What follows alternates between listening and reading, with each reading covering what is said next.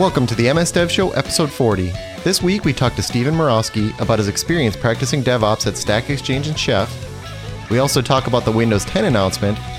And did they just announce freaking holograms?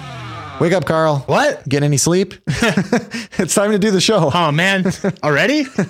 Yeah. How come you're not getting any sleep, man? You can't sleep during the show. Yeah. We had our fifth child, and our first girl this weekend, or earlier this week. So that's congratulations. Yeah, thanks. It's been really exciting for us. Yeah, that was funny because I was actually sending you messages that morning, and I don't know why it popped in my head, but I'm like, yeah, I know she's getting close. I should see how she's doing. So I send you a message. I'm like, how's Renee doing? And there was no response. And then I was like, maybe I should check Facebook. And sure enough, baby. Yep. Suddenly a baby appeared. Okay, so this week we have a special guest. We have Steven Murawski. Did I get that right? Murawski. Yep. Steven Murawski. You got it. Perfect. Community software development engineer for Chef. He's also a Microsoft MVP in PowerShell. And he's co-host of Ops All the Things podcast, which is pretty cool. Welcome, Steven. Hey, thanks for having me on. I appreciate it. I love talking about this stuff. Yeah, and we can tell. I met you at a local user group Mm-hmm. and it was really my first real exposure to DevOps. I had other people explain it to me, and say, well, it's just this, and they tried to explain it real quick, and I had no clue until I heard it from you. So you were the person who taught me what DevOps is, and Carl saw you at that conference in Wisconsin Dells. Yeah, I was able to get to that conference 2 years and talked about some PowerShell topics and things there, and then talked about DevOps and some of the tools that we used at Stack Exchange when I worked there. Perfect. So we knew we had to have you on, so it was just a matter of time. Great. So let's jump into feedback. So we actually had a ton of feedback. It's funny, the last episode we had no feedback. Everybody went dark. And but now we've just gotten a whole bunch of feedback on the regarding the last episode. Yeah, I think we just need to challenge our listeners a little bit more often. That helps. Yeah. Actually, so we had some really good feedback on the last episode in the comments on the website, and so we had one that was just talking about hopefully I can pronounce this right, Andreas Wonkvist. I can probably screwing that up horribly. So he said that he always enjoyed listening, and he had a whole bunch of comments here. But he said that he really enjoyed that we kept publishing even during the holidays, and told us to keep up the great work. So thank you. And then we have a comment here, and this one's just a short name, so I'm not sure what his name is. But he was talking about, he was commenting on the episode. We were talking about using, like a Nest thermostat or something like that. And he was talking about some of the thermodynamic properties. And you really have to read this whole thing, because I had a short conversation with him, and we were just talking about how Nest worked and how it saved you money. So I recommend checking that out. And then we also had, I got an IM recently from Ryan Loudermilk from the Windows Developer Show. And he sent me a message saying that he had just listened to the Stream Analytics episode with Janet Yielding, and he said that he really enjoyed that. So thank you, Ryan. Thank you for listening to the show, and thank you for the message. And I also checked out iTunes. Our ratings, the number of ratings that we have on there has been going up. So I'm happy to see that. That really helps us spread the news about the show. And, there's no more textual reviews out there, but if you want to use that as a forum to, propose to your wife or whatever, feel free to do that. And if you have anything positive to say about the show, we're likely to read it. Keep those iTunes reviews coming. We really appreciate it. So you can, to send feedback, you can send us feedback at msdevshow.com. You can comment on our Facebook page, or like we said, you can leave a review on iTunes, and your feedback really helps make the show better. So we want to hear it.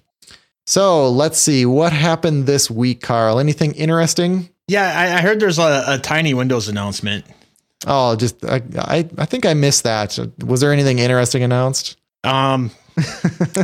Maybe a couple things. Yeah. Well, I think the first thing is very important is, they announced the availability for it. It's going to be free for people with Windows 7 and up. It's going to be on Windows Phone 8.1 and up. And that's for the period of a year. So when it does finally come out, you'll have a year to make that upgrade for free. Yeah, that's actually huge. So you can get Windows 10 for free as long as you have Windows 7 or above. And I was actually just talking to my kid's school yesterday, and I was telling them about that because they still have some XP machines, and I'm trying to remove all those. But I was saying, hey, as long as you're on 7 and up on all these machines, it's going to be free. And that got them really excited, and they're just sort of average consumers, right?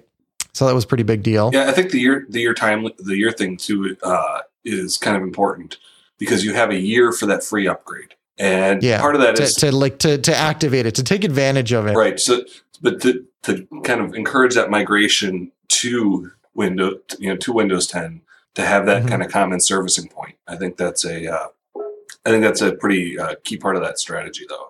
Yeah. Yeah, because there's some features in there, and we'll talk about, for example, the browser. We'll talk about that in a bit. But I think it's important to get everybody on the same OS there. And this really removed. I can't think of many reasons not to do this. It's going to be faster in almost every case on pretty much any hardware that you're running on today, and it's got all the features that were in pretty much every version leading up to it. So yeah, it's just removing that barrier of entry. So that's exciting. And then Cortana. So what did you think of this, Carl? Yeah, I'm pretty excited because I use Cortana on Windows Phone quite a bit. And, there are times when it does make sense to talk to your PC. And in those cases, I think Cortana makes a pretty good interface into it. They also mentioned that, they're expanding Cortana's ability to do, quote, desktop-y kinds of tasks. So, you can reference, dates and times better. Like I think some of the examples they had were going back and show me pictures from last month or stuff like that.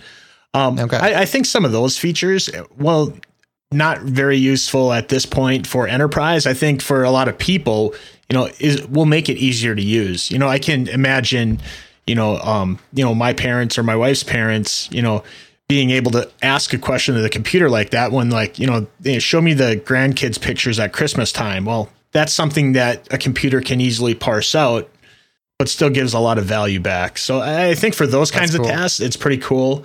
It'll be interesting in what other ways that they can do it and that enhance productivity a little bit more for work and stuff like that. I think we've yet to see that brought up. Yeah, I think that's a good example, Carl, because there will be no quicker way to bring those photos up, right? And you don't necessarily even have to speak to it. The quickest thing you can do is actually just go to Cortana and, type it in or say it. But you're right. We all three of us work from home, and, it would actually be okay if I had to talk to my computer every once in a while. That might actually be a decent way to interact with it. But still, being able to type in some of these queries is really cool. And I think what Microsoft has demonstrated is the sort of the commitment to Cortana. And, when it first came out, that's hilarious. You guys can't see it. Since I said it woke up. It thought I said, hey, Cortana. There we go. It didn't pick that up. And it only recognizes my voice. But anyway, I think what we've seen is, it came out with a fair amount of features, but what I've seen over time is the features just keep getting added into here. And I think we're going to see that on the desktop as well. So we're probably going to have a good set of features out of the gate, but over time, I can only imagine what this is going to end up doing. That's really exciting to me. And then also integration with different apps will be pretty cool. So I'm excited about Cortana on the desktop. Even if you just use it as a search bar, I think it's going to be useful because I assume, if it doesn't know what you're talking about, it's going to drop back into search, which is essentially what happens on the phone, right? It is the way that you search everything. And then Office apps. These are turning out to look really great, just like they look great on iOS and Android, but they look great on Windows as well. Yeah, I think one of the really interesting things is not only are the phone Office apps getting more powerful and being able to do things that, you see more often on the desktop side. But they mentioned that it's even integrating Word into the mail apps. So you'll be able to, make more full featured, HTML like emails, but you'll be able to, when people send you stuff too, it'll be able to open it up in that mode more easily. Mm-hmm. So I think there's a lot of really cool, powerful things coming that way. And just in general on the phone, a lot of the stuff that you saw really, brings a lot of the desktop side of Windows to the phone while still carrying that phone personality. So you don't feel it like it's a desktop. And the performance looked amazing. I mean, they showed off PowerPoint and the animations were perfect. And the thing is, that's one thing I think I personally am going to be really critical on. I do understand I'm running the preview builds on my phone, but the performance on some of these 8.1 builds that I've been getting just seem really laggy and slow as of late for me. And being able to have something that's a little bit more performant is definitely a necessity for me, especially since obviously I had a new child this week. My wife has an iPhone, and taking pictures with an iPhone was a lot better than a Windows phone. Just being able to get them out and get them quick. You want babies change their expressions every quarter of a second, and just being able to jam on that button and have it take perfect pictures is awesome. And I can't do that on mine. Mine takes good pictures, but not fast. Yeah, because you're not on Denim, correct? No, none of my phones have Denim. Okay. Denim makes that way, way faster. But at the same time, I'm using also some, third-party phones. They're not Lumias. They're not made from Nokia / Microsoft. One of my favorite phones right now is the Blue phone, the Win HD. It's a great phone, but there's no way it's going to get that firmware because it's not a Lumia phone. Yeah. But I'm wondering that the firmware somehow made that way faster on mine. So I'm wondering how that enabled that. Was it, can Blue do the exact same thing? Is there like a deficiency in there? Because you're saying the photos are pretty slow on that one. That's the one you tried. I won't say they're slow as a whole, but compared to the iPhone, I haven't seen any cell phone camera that can keep up with consistent quality and the speed. Yeah. You either get the same speed and the photos suck, the second, third, and fourth ones, or you just have consistent photos, but you can only take photos every 3 or 4 seconds. Yeah, mine on the 1520 with Denim, it will do like a photo every second. It's pretty awesome. Yeah, but on an iPhone, you can just jam. You can hit 10 pictures. Yeah. It's crazy. Let's see here. So we talked about Office, which looks pretty amazing. The Spartan browser. What do you think of this? I think this is one of those things that they really teased, and there's a lot more to be said about it than what they've announced so far. I'm hoping for, that they didn't talk about extensions at all. No, so that's the big mystery. Yeah, that's what I'm waiting to hear about. Yeah. I mean, they've announced that it's going to be easier to make extensions for, and it's going to be more pluggable. And I'm really excited to see that, but that's all that's been said. Yeah. And I don't have any secret knowledge here, but I don't know if there's any reason why you can't make something like this support Chrome extensions. I mean, because I've built, I built Firefox extensions. I guess I've never built Chrome extensions, but I've looked into it. And I mean, your the object model that you're manipulating could be sort of emulated in another browser. So I'm curious if there's any kind of technical blocker to make that happen. I'm not sure, but I think the other two big items that were announced were the annotations or inking, where you can not only do that, but save it and make them shareable via OneDrive. So you could even collaborate upon your annotations with someone else. And the one that I think is a little bit more interesting, I love the reading list app that's you have to download separately from the store. And the new Spartan browser will have an integrated reading list that'll sync between all of your logged in devices. And to me, I think that's a key part of the browser, and having that is one integrated in is something I'm very excited about. Yeah, same here. Definitely.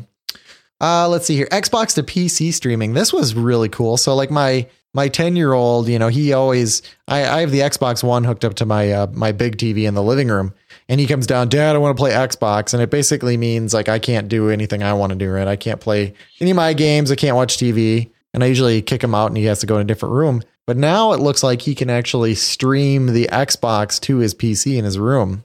That's very cool. One thing I didn't understand, and maybe you can answer this, Carl, is how does the controller work? Does the controller still wirelessly connect to the Xbox, or do you have to like pair it with the computer? I see him thinking. This is just speculation, but I can see having some sort of pass-through connection through the PC.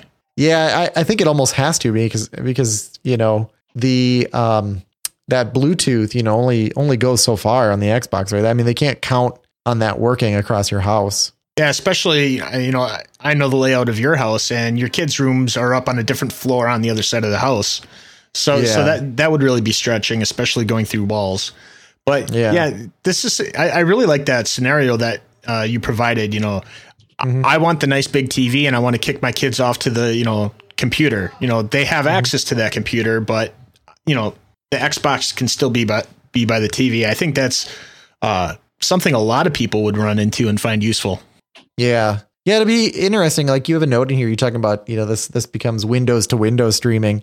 And what would be really interesting is if if you have multiple TVs, like what about the TV where I have an Xbox 360 on it? You know, like that one is that's an older piece of hardware, but too bad I couldn't stream to that.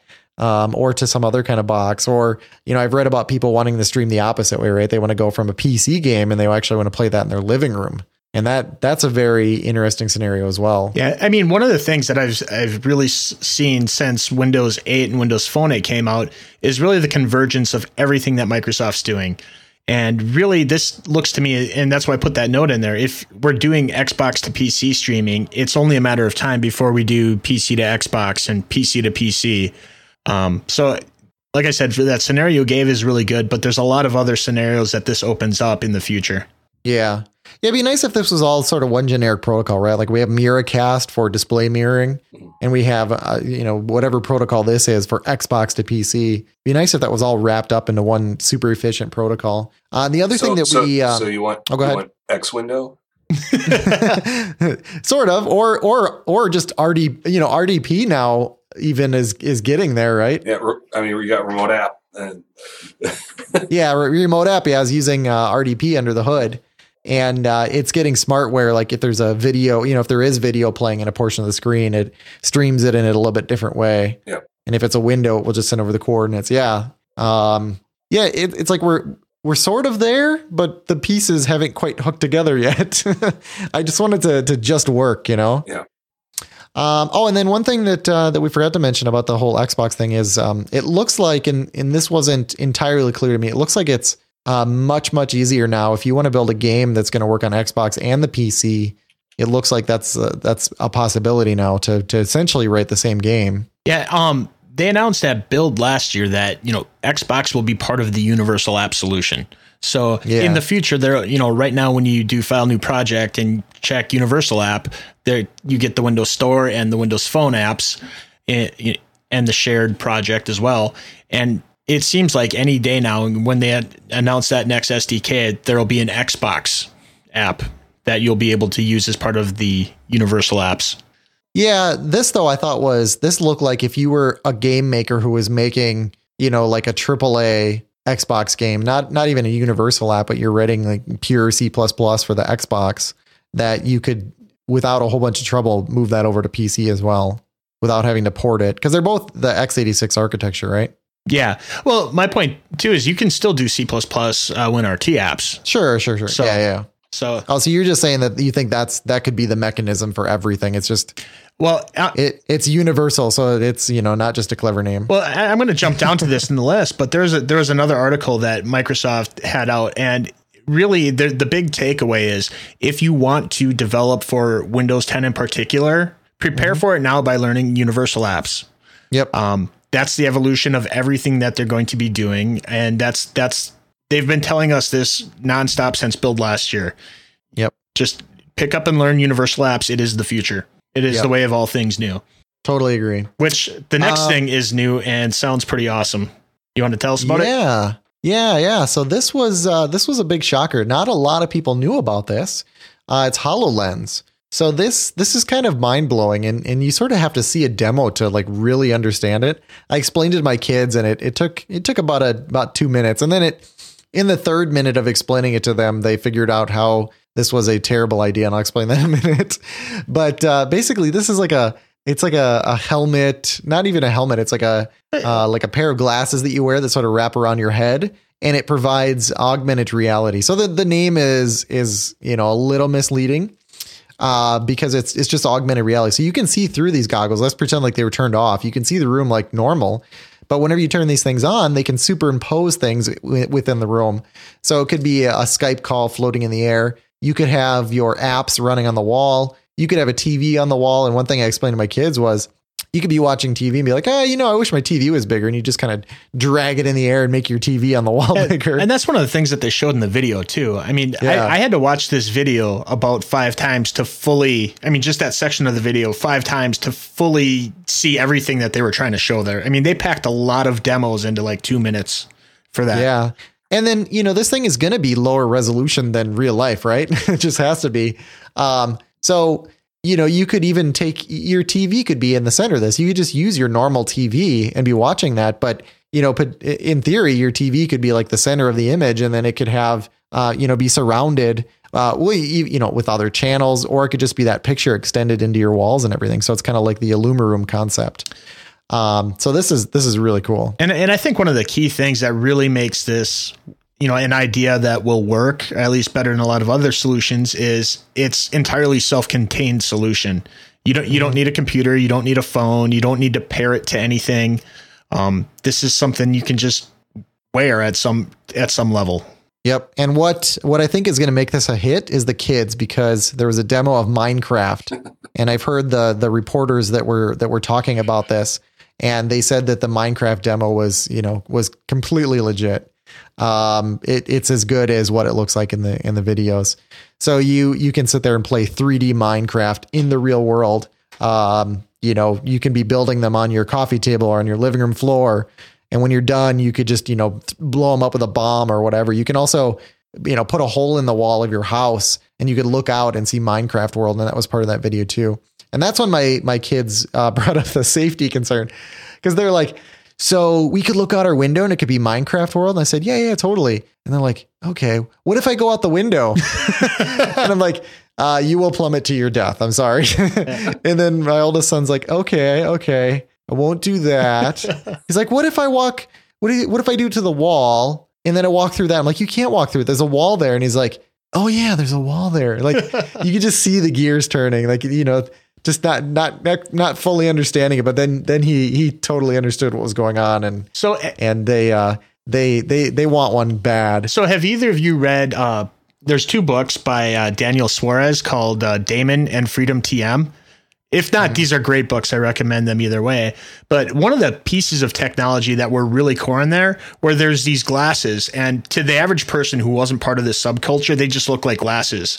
But once you were part of, this system, and I'm not going to get in, give anything away, but these glasses would overlay information, and it would highlight things in the physical world, and it would actually create, like, it's having another world that nobody else can see on top of it. It was kind of cool, but to me, this is a very close first step to, that piece of technology. And as soon as you read about it in a book and see all the cool things it can do, you're just like, I want one of those, and they need to make them as soon as possible.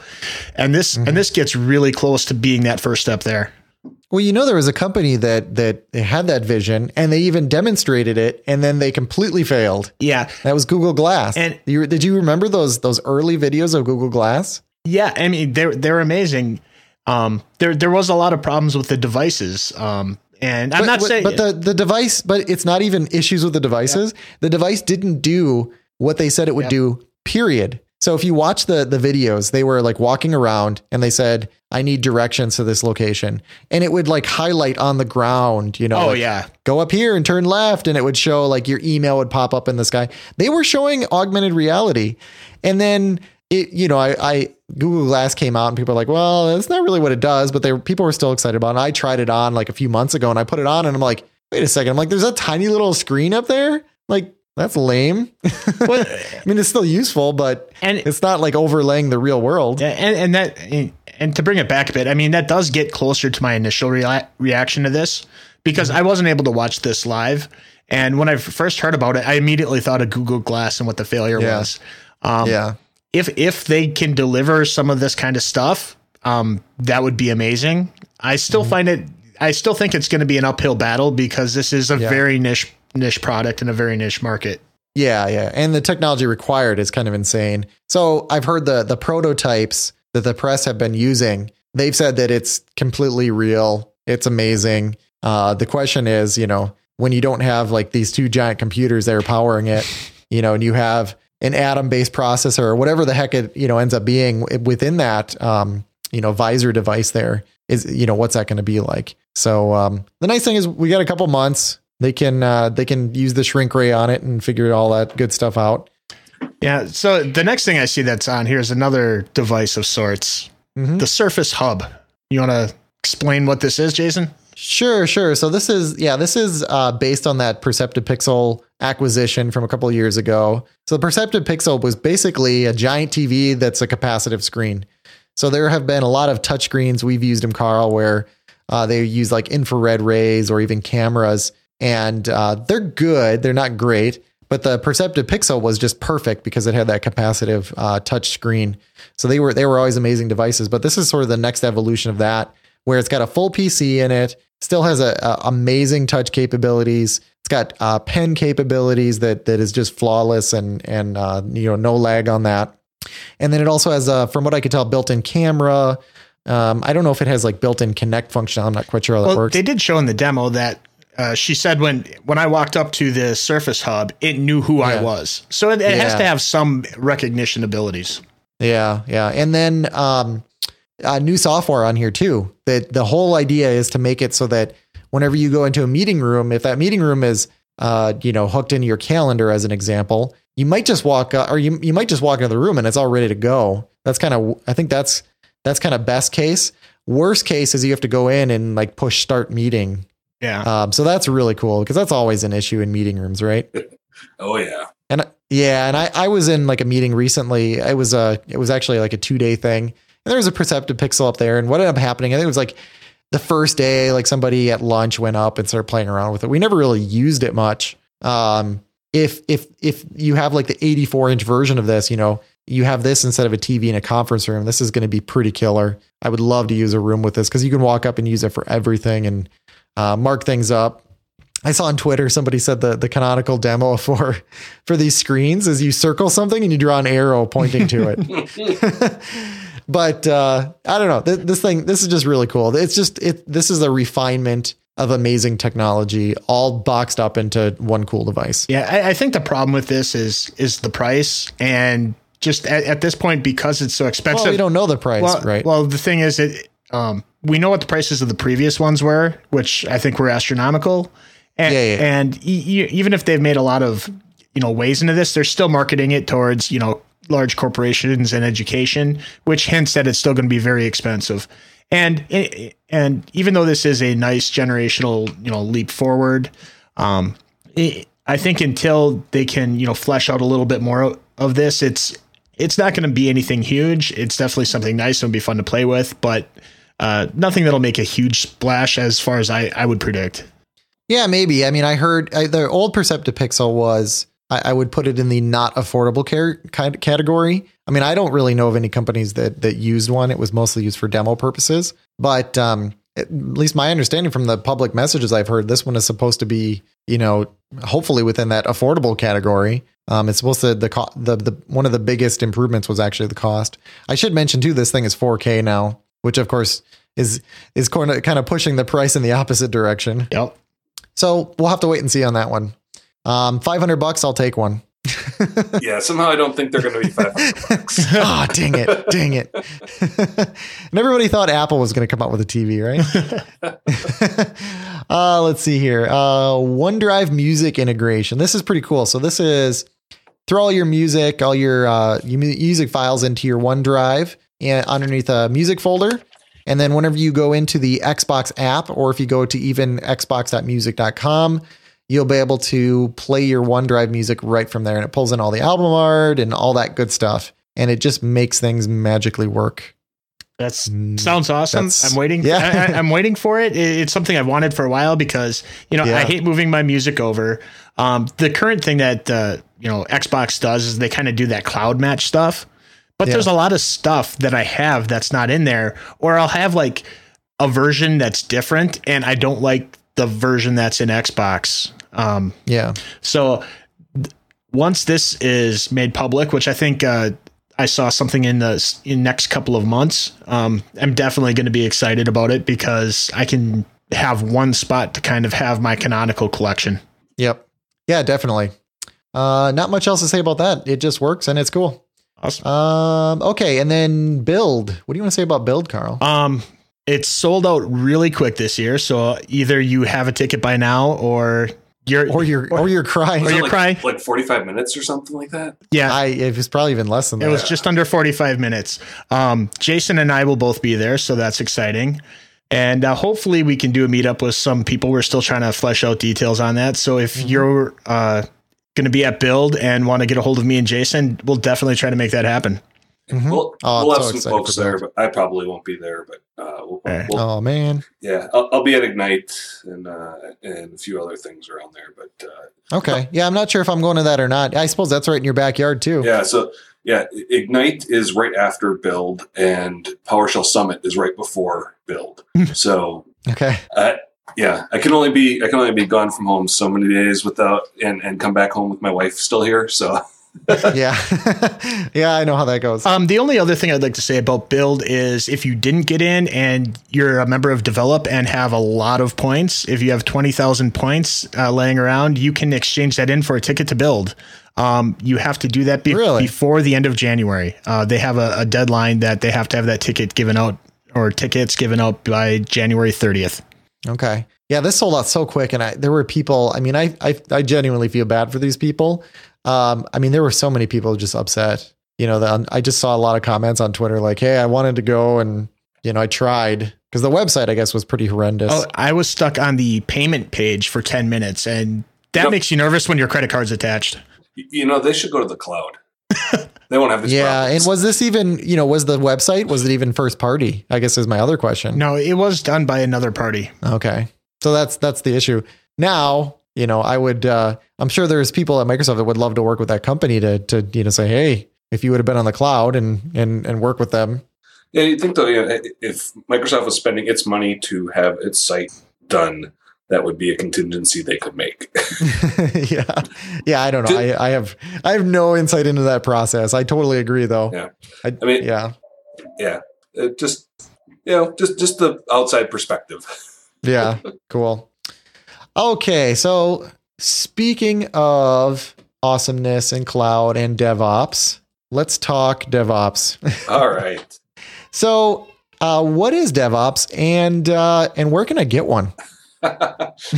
Well, if you're on LinkedIn or any of the job boards, you can find DevOps roles all around. I can order one there. You can find one there. Some sites, there's some products out there that say you can download the DevOps, and oh, nice. Yeah, DevOps in a box is a product that's out there. It's like what is it? Downloadmoreram.com or something like that, where you can download more memory. Yeah. So I mean, the whole thing around DevOps is. It's not product. It's not particular technology. It's not a stack of anything. It's not cloud. It could include all of those things. It's really just kind of this umbrella around how we manage our work and how our operations folks talk to the development folks, talk to the business folks, marketing, sales. It's aligning your business for a common goal. Mm-hmm. And so, one of the big, it kind of grew out of this conversation between development and operations, because traditionally you had this environment where you have your developers, they work getting a release of software up to a certain point, toss over the wall to operations, says, hey, we're good with this, go for it, get it into production, we're done now. And maybe there's some instructions on how to install it, maybe not. And then things go south, and the operations guys are fighting fires for days, and they perceive the developers being off at their release party having fun while they're working 24 hours a day, and it leads to some hard feelings. And then on the flip side, you have the developers like, well, hey, if you want us to write this stuff to work like it does in production, give us a production-like environment. And let's get some resources there, and let's have this conversation ahead of time. And so there's very often this friction, and in a lot of organizations too, you have this kind of trying to cover your butt syndrome, where it's not my fault, it's X's fault, right? And so in the DevOps space, we try to move towards this. Kind of blameless postmortems and things like that. So rather than an outage having some VP coming down and I need someone's head for this because we're now down and this is making me look bad on my quarterly numbers. And so everybody's looking for a reason it's somebody else's fault in kind of this blameless culture. So there's no disincentive to telling the truth as far as what happened. And it allows you to get to root cause a lot faster. So what a lot of this, kind of the squishy, feely stuff kind of boils down to is opening up these lines of communication so we can do things faster, and hey, if there's a challenge in getting software from development into production, what can we do to streamline that process? How can we put some automation in place, for example, to make it easier for developers to spin up production-like environments, for software to be pushed into these different environments and migrated through, and that like connection strings and things are changed consistently throughout environments. And so that's kind of where this, whole DevOps conversation came from.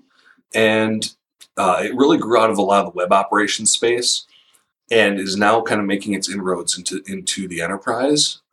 Earlier last year, there was the DevOps Enterprise Summit, which had a number of large organizations, places like Target and what else is there?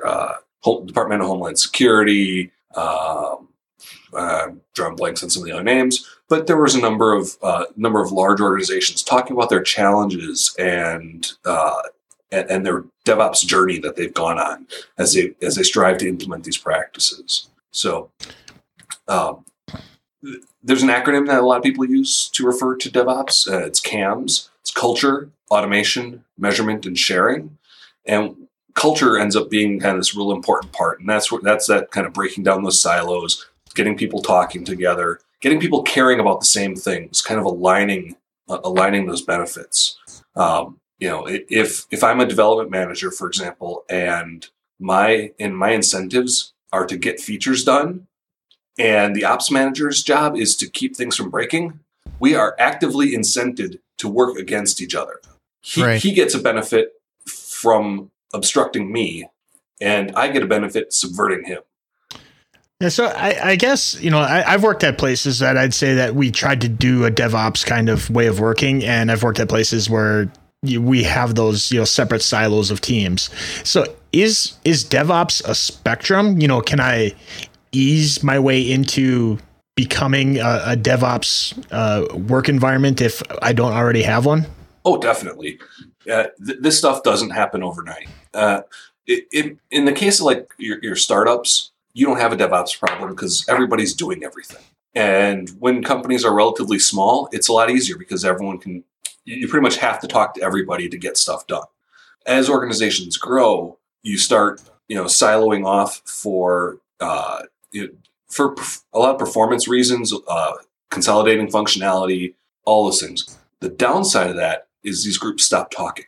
And so you can implement these things in waves. You can, it's not okay, today we are a DevOps organization. I mean, we saw this back when Agile, kind of came onto the scene and became kind of the way that people were going to develop software. You'd have a bunch of people go to a boot camp to be a Scrum Masters, and then they descend on the company and boom, you're an Agile organization now. Our PMs will tell you how agile you're going to be on what particular features, and yeah.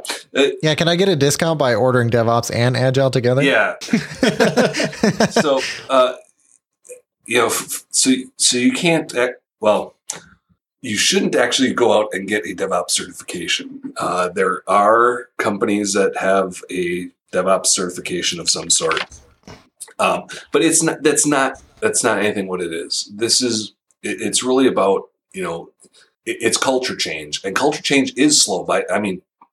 When you have an established organization that has a pattern of doing things, it takes time for that pattern to change. Mm-hmm. And so there definitely is a spectrum, and the first wall to knock down is start talking to each other. If you're a developer, you go over and have lunch with the ops guys every now and again, or do some brown bag lunches between the groups. Back a couple jobs ago, I worked for a company called EdgeNet, and I was on the ops team there. And I would go to our developer patterns and practices meeting, number one, so they could see what an ops guy looked like. And and to show that, hey, I cared about the stuff that they're working on, because eventually that's going to float down the wall and I'm going to have to support it. Mm-hmm. And eventually, and some of them knew me from the community as well. And so it wasn't a hard conversation to start having, but just kind of showing up and, hey, I'm going to be there and I'm willing to play in your backyard if you want to come over and play in mine every now and again. And so let's start having these conversations about, hey, we're working on a new project.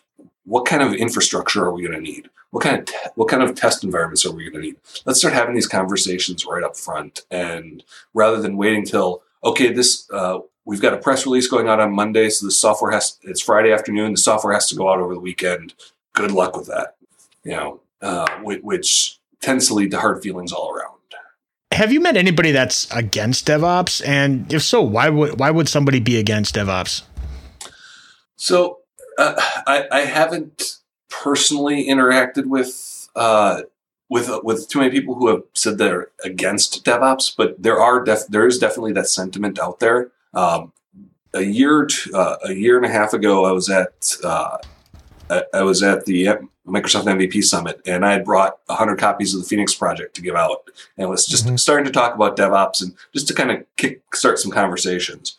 And there are some people who are pretty entrenched in their kind of waterfall process, where we have this very structured thing that we don't want to let go of, or don't want to let go of this kind of command and control idea of, well, if I'm not telling them what to do right now, I have no idea what they're doing.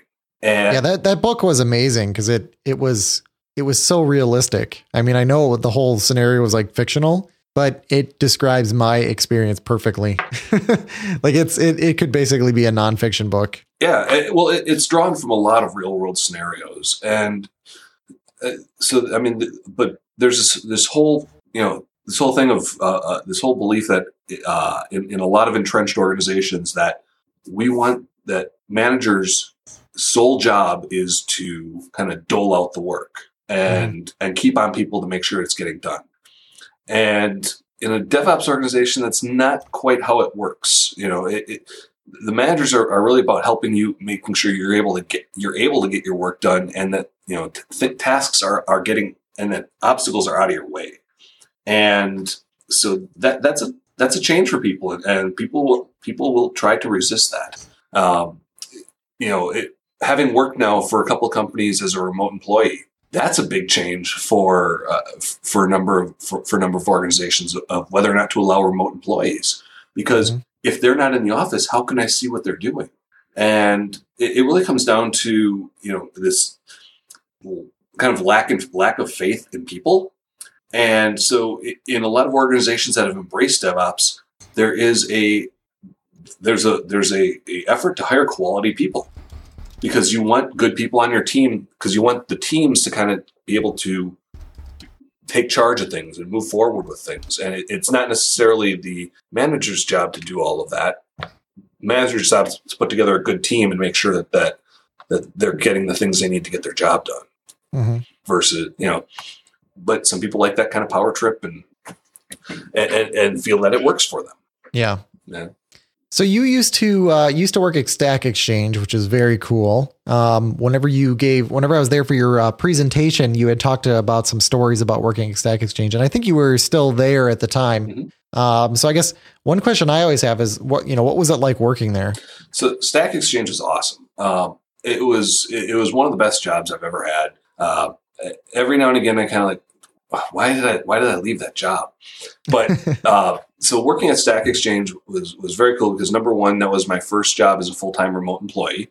So I was a sysadmin or a site reliability engineer on the operations team at Stack Exchange, and it was like the first DevOps organization that I worked for. That they didn't call it DevOps at the time, but that's what they did.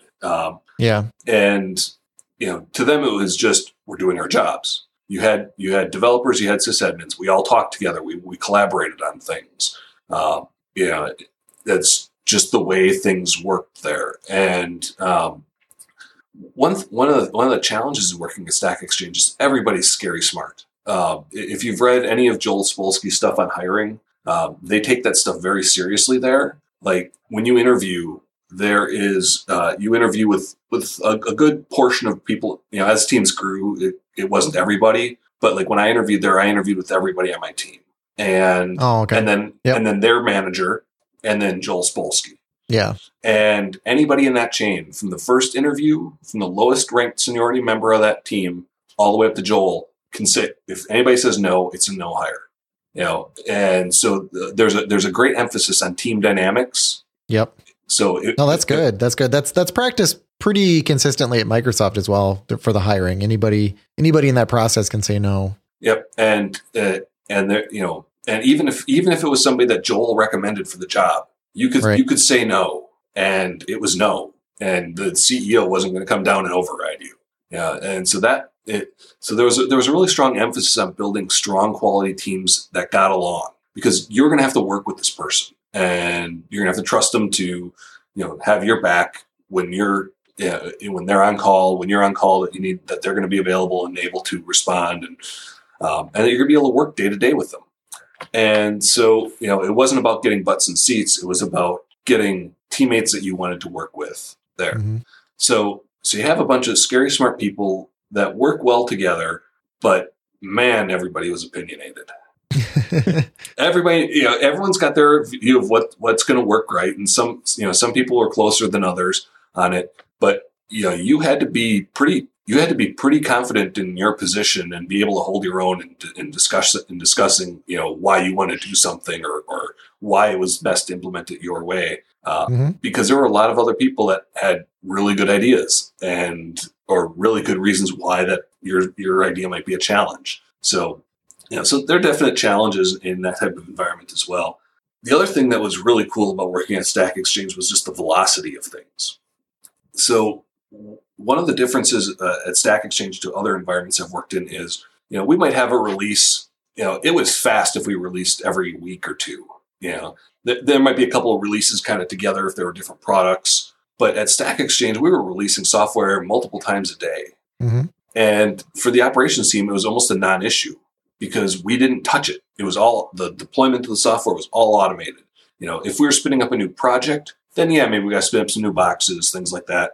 If something goes wrong, we might get pulled into that. But the developers really owned that process and of you know, taking that software, making sure it was stable enough to go out, getting it out into production, and maintaining it as it went forward. You know, our developers watched the event log or the exception logs. You know, if things were going wrong, and the developer who pushed that code owned that code. You know, he owned that deployment, and he was responsible. You shouldn't have, and you were culturally not allowed to push code and run out the door. So you pushed code that kicked off a build. You were responsible for that, making sure that gets into production safely. And so, you know, so that was a real mind shift, but it felt really, really good. Yeah. I think that's something that's, once you get to the point where you have all those little pieces in line, where you have that, you know, like you said, you have your production environment, you have your test, you have that automation between there. Once you have all those little things in there, you can feel comfortable putting the developers in charge of making sure that it's functioning there. You know, I think that's just a really fun, you know, idea to get behind, and, you know, kind of an end goal to set up if you're not there to challenge yourself to get to that point.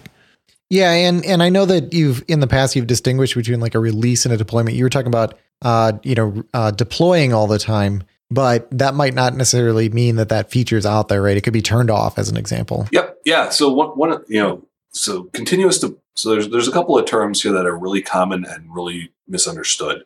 So there's continuous deployment and there's continuous delivery. Continuous delivery is that my master branch is always in a releasable state. Mm-hmm. I build off that, I can deploy off that, but I don't necessarily, when I deploy is up to me. Continuous deployment is I check in, that gets pushed all the way through. Both are valid scenarios, but they tend to get used interchangeably, and they are definitely not the same thing. Feature release is still a third topic. So one of the very common strategies used in companies that use continuous deployment or continuous delivery is feature flags. And the simplest can be that there's a toggle in a config file somewhere that the application reads. More elaborate, you might have an API endpoint that you hit. More elaborate than that, you might have a management console where people can go turn things on and off. And what that type of stuff allows you to do is shipping code does not mean enabling new features. And new features then can be enabled when the business needs them to be enabled, not necessarily when the code ships. So you don't have to wait to ship code. And you can get that code done earlier ahead of time. You can start testing some of those back-end pieces. One common practice is called dark launching. And like, for example, Facebook's chat service, right? When they were first integrating that, they shipped all the code for that. They built the back-end service first, then they shipped some JavaScript. And it didn't turn chat on in your Facebook page, but it simulated conversations from your browser back to the service so that they get some real-world testing on that. Then when they were ready to enable it, flip the feature toggle. Now all of a sudden you have a chat widget, and the fake stuff stops. They have a That's problem. very cool. Just sort of enabling it piecemeal. Yep. And but it also allows them to kind of do some end-to-end testing and not necessarily expose things up to the public. One of the things that we did that was similar to that at Stack Exchange. So at Stack Exchange followed a lot of that. Like a lot of the features that you'll see in Stack Exchange over the next couple of months, they're already in production. It's just a matter of when they want to turn the stuff on. Or when they, or maybe there's a few more bits that need to make their way out to kind of complete a story. But yeah, that so feature flags and having making the ability to release software a business decision versus having this technical hang up around it. Versus, well, we have to have this release go out this weekend so that Monday we can have this new feature turned on for our press release, because we had to have these press releases in ahead of time, right? Well, rather than have your ops team work all weekend to get software deployed and working, why not have that code out there in production on Monday, the week before, and it just hidden behind a toggle that on the next Monday morning, boom, we flip that, and now things are live. Yeah, that's something that I've used before, and it's surprisingly easy to implement. It's one of those things that, up front, it sounds a little bit more daunting, but, it can be as simple as, Boolean in a database. Yep. Yep. Now, going forward, you talked that you're no longer at Stack Exchange. You've moved to Chef.io. Now, what is your role there now? Okay, so back in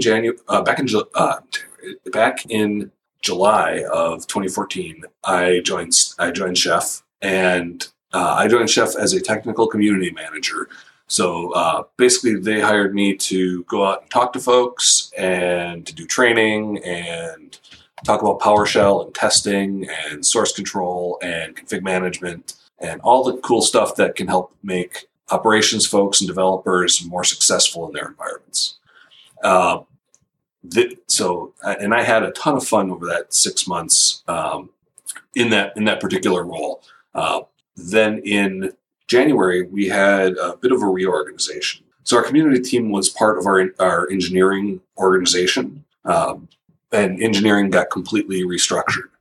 So we no longer have a community team. We have a community engineering team. I'm no longer a technical community manager. I'm now a software development engineer on our community engineering team.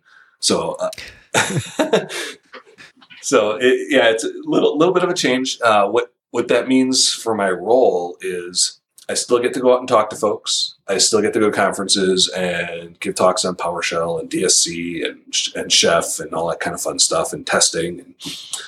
But one of my primary focuses is on the development and curation of our open source projects and getting to be an open source developer for Chef. Okay. So my team is responsible for helping make sure that because Chef itself is made up of a bunch of open source projects. There's a core Chef project that is our Chef client and a bunch and some of the other capabilities. But that's all open source. And we have community contributors who have commit rights to our projects. And we're putting in more and more infrastructure in place to make that experience better. One of the things we're moving towards and we're shooting for the end of this year is nightly builds, to have nightly builds out, and then a stable release cadence, so that when our community contributors merge stuff to master, then it's a very short period of time before they can see that actually in a shipped product. Okay. We have biweekly community developer meetings to help guide the development and goals for Chef software. Mm-hmm. And anybody in the community can participate. We have an RFC process to help kind of guide and structure the project, and anybody can interact with that. It's all out in GitHub. And so part of my role is to be a visible part of our community engineering team, interacting in that manner, and on IRC and our mailing lists. And so, yeah, we're visible, but we're technical. Yeah. Well, I'm glad you're still visible, because I want to make sure that, when I'm out and about, I get a chance to talk to you, because it's, I always learn something new. So for those that aren't familiar with it, what is Chef? So Chef is an automation platform, primarily for configuration management.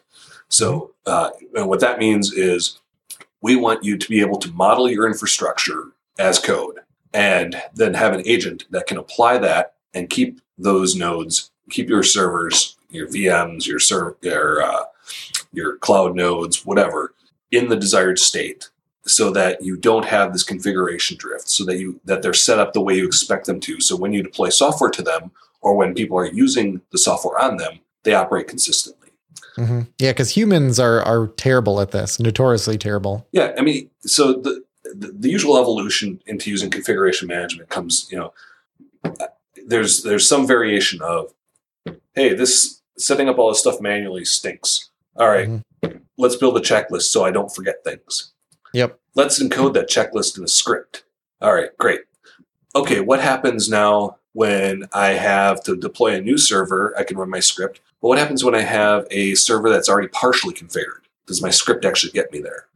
Then they start looking at configuration management. And so configuration management, we don't necessarily say how to get a machine into that certain state. We model what the state that we want it to have is. So I want the machine to have IIS. I want it to have Windows auth and certificate auth, for example.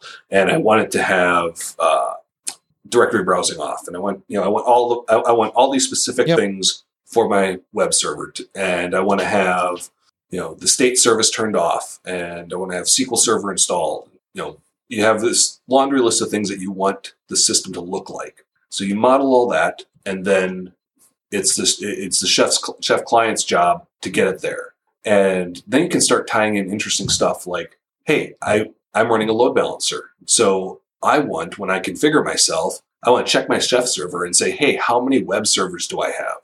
And what are their IP addresses? So that I can set up my load balancing rules and how many web servers and what apps are they running, so I can properly set up all my load balancing. That's pretty cool. That's pretty cool. So you basically have like external services that are making queries to Chef. Yeah. So, and you could have the Chef client can actually do that as part of their configuration run. So same type of thing in my web servers. I could dynamically say, hey, who are my SQL servers I'm supposed to talk to? Then I can build my connection strings off of that. Right. So everything's sort of dynamic. Yes, it very well can be. And then all of that data that's run from the configuration management run on the client gets pushed up to the server, indexed, and is available for everyone else to use. Yep. And I saw you could do versioning too. And this whole idea of configuration management, I think is such a neat idea, because it elevates you. Instead of, like you said, instead of thinking of, here's how I get to this point, you're saying, here's where I want to be. And then you can start thinking at the next level, here's where I have the service that I want to run, and I need all these various components, and this is what this whole thing needs to look like. So you always want to be sort of, thinking at a little bit higher level, and that's what it looks like Chef lets you do. Yeah, definitely. And then, also because our modeling language is just a DSL on top of Ruby, it's, you're treating your configuration as code, and you can refactor and you can extract, and there are testing tools. So you can write unit tests against your configuration models, so you can verify that what you expect to be happening is what's going to happen. And we have integration testing tools, so you can you can build your recipe. That's our list of instructions, or list of modeled states, is more accurate. They live in cookbooks, which are resource, which is the way you package those things. And you can test that cookbook in isolation in an integration testing scenario where you can say, oh, I want to test this against Ubuntu 12, Ubuntu 14, CentOS, Windows Server 2008 R2, Server 2012, Server 2012 R2.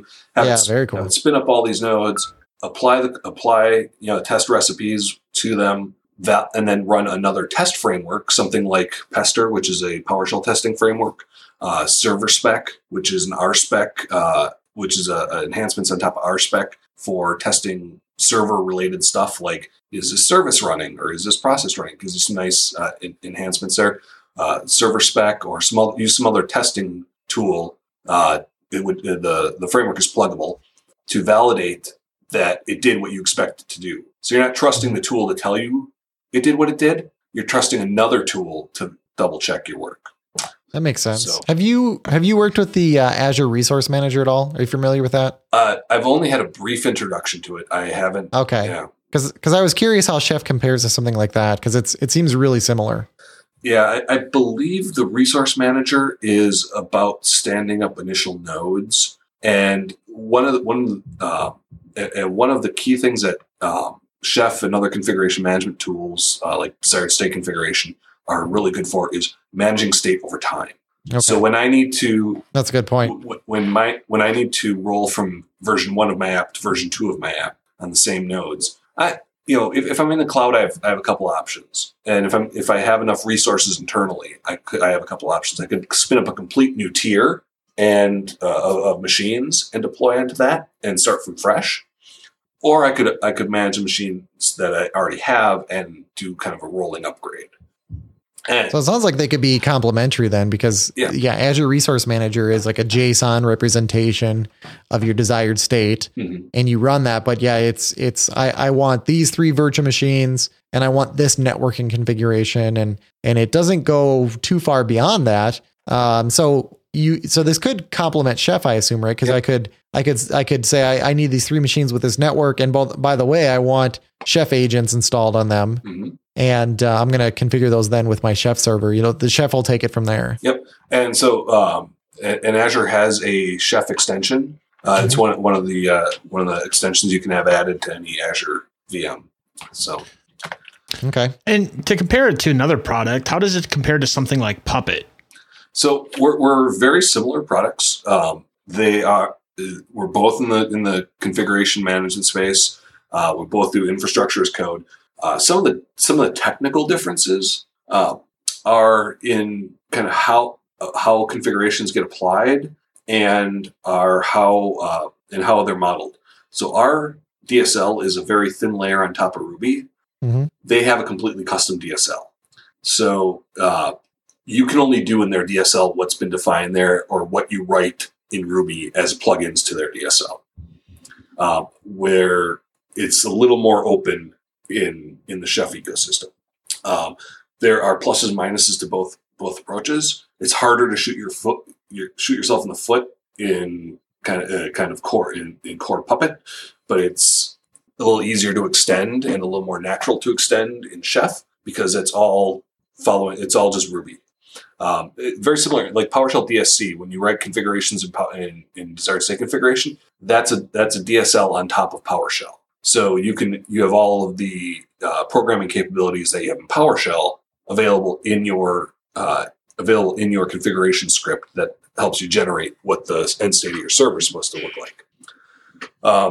The other big technical difference between Chef and Puppet is where the resource collection, or that collection of end states that you've assembled, where that happens. In Puppet, that happens on their server. So when a node checks in, it sends its current state up to the server. The server figures out what policy needs to apply to it, builds that all out there, and sends down what that node should apply. In Chef node sends its current state up to the server. The server sends back a run list saying, "Hey, here's the things you should apply," and then the Chef client grabs whatever cookbooks it needs from the Chef server, and it does the processing on the client as far as building out what actually needs to apply, what from those recipes actually needs to apply. So all the logic happens, or a lot of that logic happens on the client. That makes the Chef server extremely scalable. We see like up to 10,000 nodes per Chef server kind of a thing. Oh, nice. Where the Puppet server, I don't have any hard numbers, but a little bit harder to scale. Yeah, because it's much more processor intensive on the. I gotcha. Okay, yeah, it's very cool. This stuff I think is for me, like I wasn't aware of this whole ecosystem until I started playing around with Azure, and it starts to make a whole lot more sense whenever you can, basically use a script to start creating machines, which is very cool. So I think this is these tools are very useful to have in your tool belt if you're doing anything with virtualization or the cloud, and then it can also work obviously on your physical infrastructure as well. But seems like this was really born out of these virtual environments. No, actually, these tools they share kind of common ancestry. They go back a lot further. Yeah, so they go back about 25 years. Oh wow! Yeah, so one of the first tools in this space was CF Engine. And that's been around for about 25 years or so.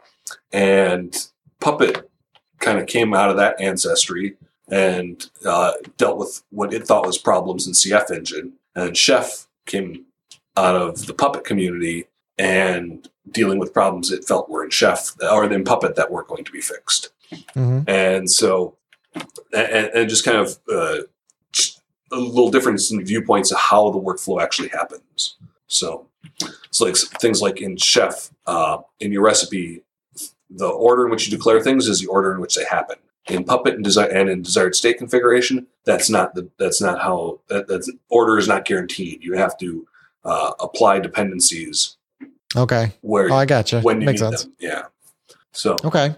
Is there anything else you wanted to mention about Chef or DevOps? If you're interested in Chef and you want to kind of play around, we have a great Learn Chef site where we'll spin up a VM for you to target, and there's some little walkthroughs and that kind of get you going from zero to I made a server do something useful, and so that's a lot of fun to play around with. Okay, we'll include a link to that in the show notes. And yeah, other than that, I'm out in the community. If you have questions, I'm always happy to talk about DevOps, config management, PowerShell, any of that fun stuff. So, okay. Yeah, this is really cool stuff. Very cool. I'm going to have to play around with that a little bit more. I know at one point I had set up a Chef server. I think I set it up in Azure, and I just didn't have a lot of time to play around with it. But this is definitely something that anybody who has to set up, more than a trivial system should go out there and learn. Oh, one other thing is, yeah, go ahead. Chef does a lot of good stuff on the Windows platform. We actually integrate very tightly with desired state configuration. And we can natively use desired state configuration in Chef resources. So if you like DSC, Chef gives you helps fill in the rest of that story. But we also integrate with other Microsoft products, like other than Azure even. So the Visual Studio release management product. One of the supported deployment methods is via Chef. Oh, that's cool. So yeah, I'm actually going to be going to Redmond next week to help with the demo for the release management product on how to deploy with Chef out of release management. Cool. I'm actually going to be in Redmond next week as well, so we should talk after the show. Okay, well, thank you. Carl, what is the app of the week? This one is one for developers and designers out there who have Windows phones. It's an app called SlashColor. And there's a bunch of little things about it that just involve color. So it has a color picker. So, of course, you can just, use a very standard color picker thing to get a value. It's complementary color. It's analogous colors. It kind of helps you pick out a palette. If you have a photo, it's got a little eyedropper mode where you can kind of get all those colors as well, but kind of drag your finger around on the picture and, just get that color you want out of a picture. And along with that, there's another very similar feature with that too. Like you can live point it at, something you just say you're thinking about your brand or whatever, and you see a color out there. You can point your phone at it and it'll live tell you whatever color's in the little box that you select. Oh, that's pretty cool. You can use it to build palettes. So if you like for us, we have red, white, and blue. I mean, you can save those different palettes that you have that you're going to use on your websites or whatever. And it even has a mode that'll like go out to a website that you give it, and it'll tell you all that information about it. It'll suck the color information out and tell you what their palette is, what those hues are and all that. And of course, it does a bunch of other things, like it'll switch between hex and RGB and all that stuff. So it's $1.99 with a free trial. Check it out. Cool. Yeah. Okay, so we have a game that we plan here that you may not be familiar with. It's really easy. All I need you to do is pick a number between 1 and 4. 3. 3. Okay, and you got to answer this question. Would you rather be caught picking your nose on the big screen at a huge stadium, or in front of all your friends in your classroom? I would have to. This is for like school age kids, so I know that the class. So let's replace classroom with at work. At work, let's go with at work. My coworkers are pretty are pretty lackadaisical about that, so that's I'll pick work. Okay, cool. Carl, I'll pick 4. Pick 4. Okay. Would you rather eat 3 raw clams covered in grape jelly, or eat a cup of strawberry yogurt and tuna fish mixed together? Oh. I'm guessing that the oysters and grape jelly is going to be a better combination than seafood and dairy. Yeah. So I'll have to go with that one. Okay. Sounds good. No, it doesn't. Those were yeah. I think I'd pick the other one, actually. I was thinking about the yogurt and tuna fish. I think I could stomach that. I would totally go the other route. I would not. The yogurt and fish thing. Oof, no thanks. Okay, moving on. Okay, so where can people find you, Stephen? We're going to have a whole bunch of links in the show notes. Carl's been putting them together here, but where do you suggest people go if they want to learn more about you and about DevOps and Chef? Well, my blog is StephenMorowski.com. I'm on Twitter at Stephen Morowski, and you can find most everything from those places. I'm in IRC on Freenode and Pound Chef, Pound PowerShell. Let's see. If you're out and about, I will be at the PowerShell Summit. That's going to be in Charlotte coming up in April. Okay. I will be at Ignite. At Chicago, first week of May. Yep. I'm actually doing a Chef Fundamentals training in Seattle in February. That's targeted at Windows. But yeah, I'm out and about and around, and the blog's probably the best way to reach me, or Twitter. Those are the two common ones. Okay, perfect. And Carl, what about you? You can find me at wpdevguy.com or on Twitter at Carl Schweitzer. And then you can find me at ytechie.com or on Twitter at twitter.com/ytechie. And if you go out to my blog at ytechie.com, the latest post out there as of the time of this recording is a post that I made a long time ago. We've had a couple people ask us now. They've wanted details on how we make the MS Dev Show podcast. I have revealed everything, absolutely everything that I could possibly think of in my head. So it talks about all the software we use. I even have a little video out there that shows kind of a quick view of the editing process, although there's not a whole lot I do in Audacity these days. But it shows how we get good sound, how we work with the guests, all that kind of stuff. So go out there at ytechie.com and check that out. And Stephen, thank you so much for coming on the podcast. We really appreciate it. It's very good stuff. Oh, my pleasure. I love talking about this stuff, and you guys are a lot of fun to talk to. So thanks for having me. Be sure to subscribe by searching for MS Dev Show in your favorite podcasting app. Leave us a review at iTunes, Stitcher, Player FM, or your podcast aggregator of choice. Visit us at msdevshow.com where you can leave comments, check out our links, show notes, and more. Visit us on Facebook at facebook.com/msdevshow.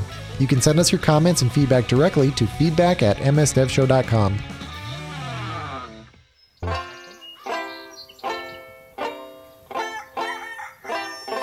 This is a closed-loop farm, and that was horseshit. Closed loop, meaning that everything from the pigs to the poo are working together towards the 100% self-sufficiency of the farm. Everything on the farm has different roles, but the collective goal is the same. I don't like horse, so I'm not a farmer. I'm a software engineer. In our world, the animals have forgotten how to work together towards the common goal. What we need are happy customers. We have a way of doing this. It's called DevOps. Does DevOps work? It works like the farmer on the business end of a spork. It's kind of cute. I think I could sell it on Etsy. Will DevOps make your customers happy? No. It will delight them. Does a farmer milk a chicken? Or try to get an egg from a cow? I don't know. But in DevOps, we celebrate each individual's contributions. The output from one part of the system feeds the next part of the system, which helps the next part of the system thrive. This poo fertilizes the hay that the cows eat. Henry, you eat poo? It's gross. Happens. Does DevOps mean there won't be any bugs in your system? Of course not, but you'll be better equipped to deal with those bugs. DevOps means you trust and empathize with your teammates, but you cannot DevOps alone. In DevOps, you are working together with your community, stirring up delight. DevOps requires that you share your data with your team. What do you think of that data, Henry? Henry? Should you tear down the silos in your organization? No. You should blow those suckers up. Stop waiting for someone else to transform your business. Let's go change the world together.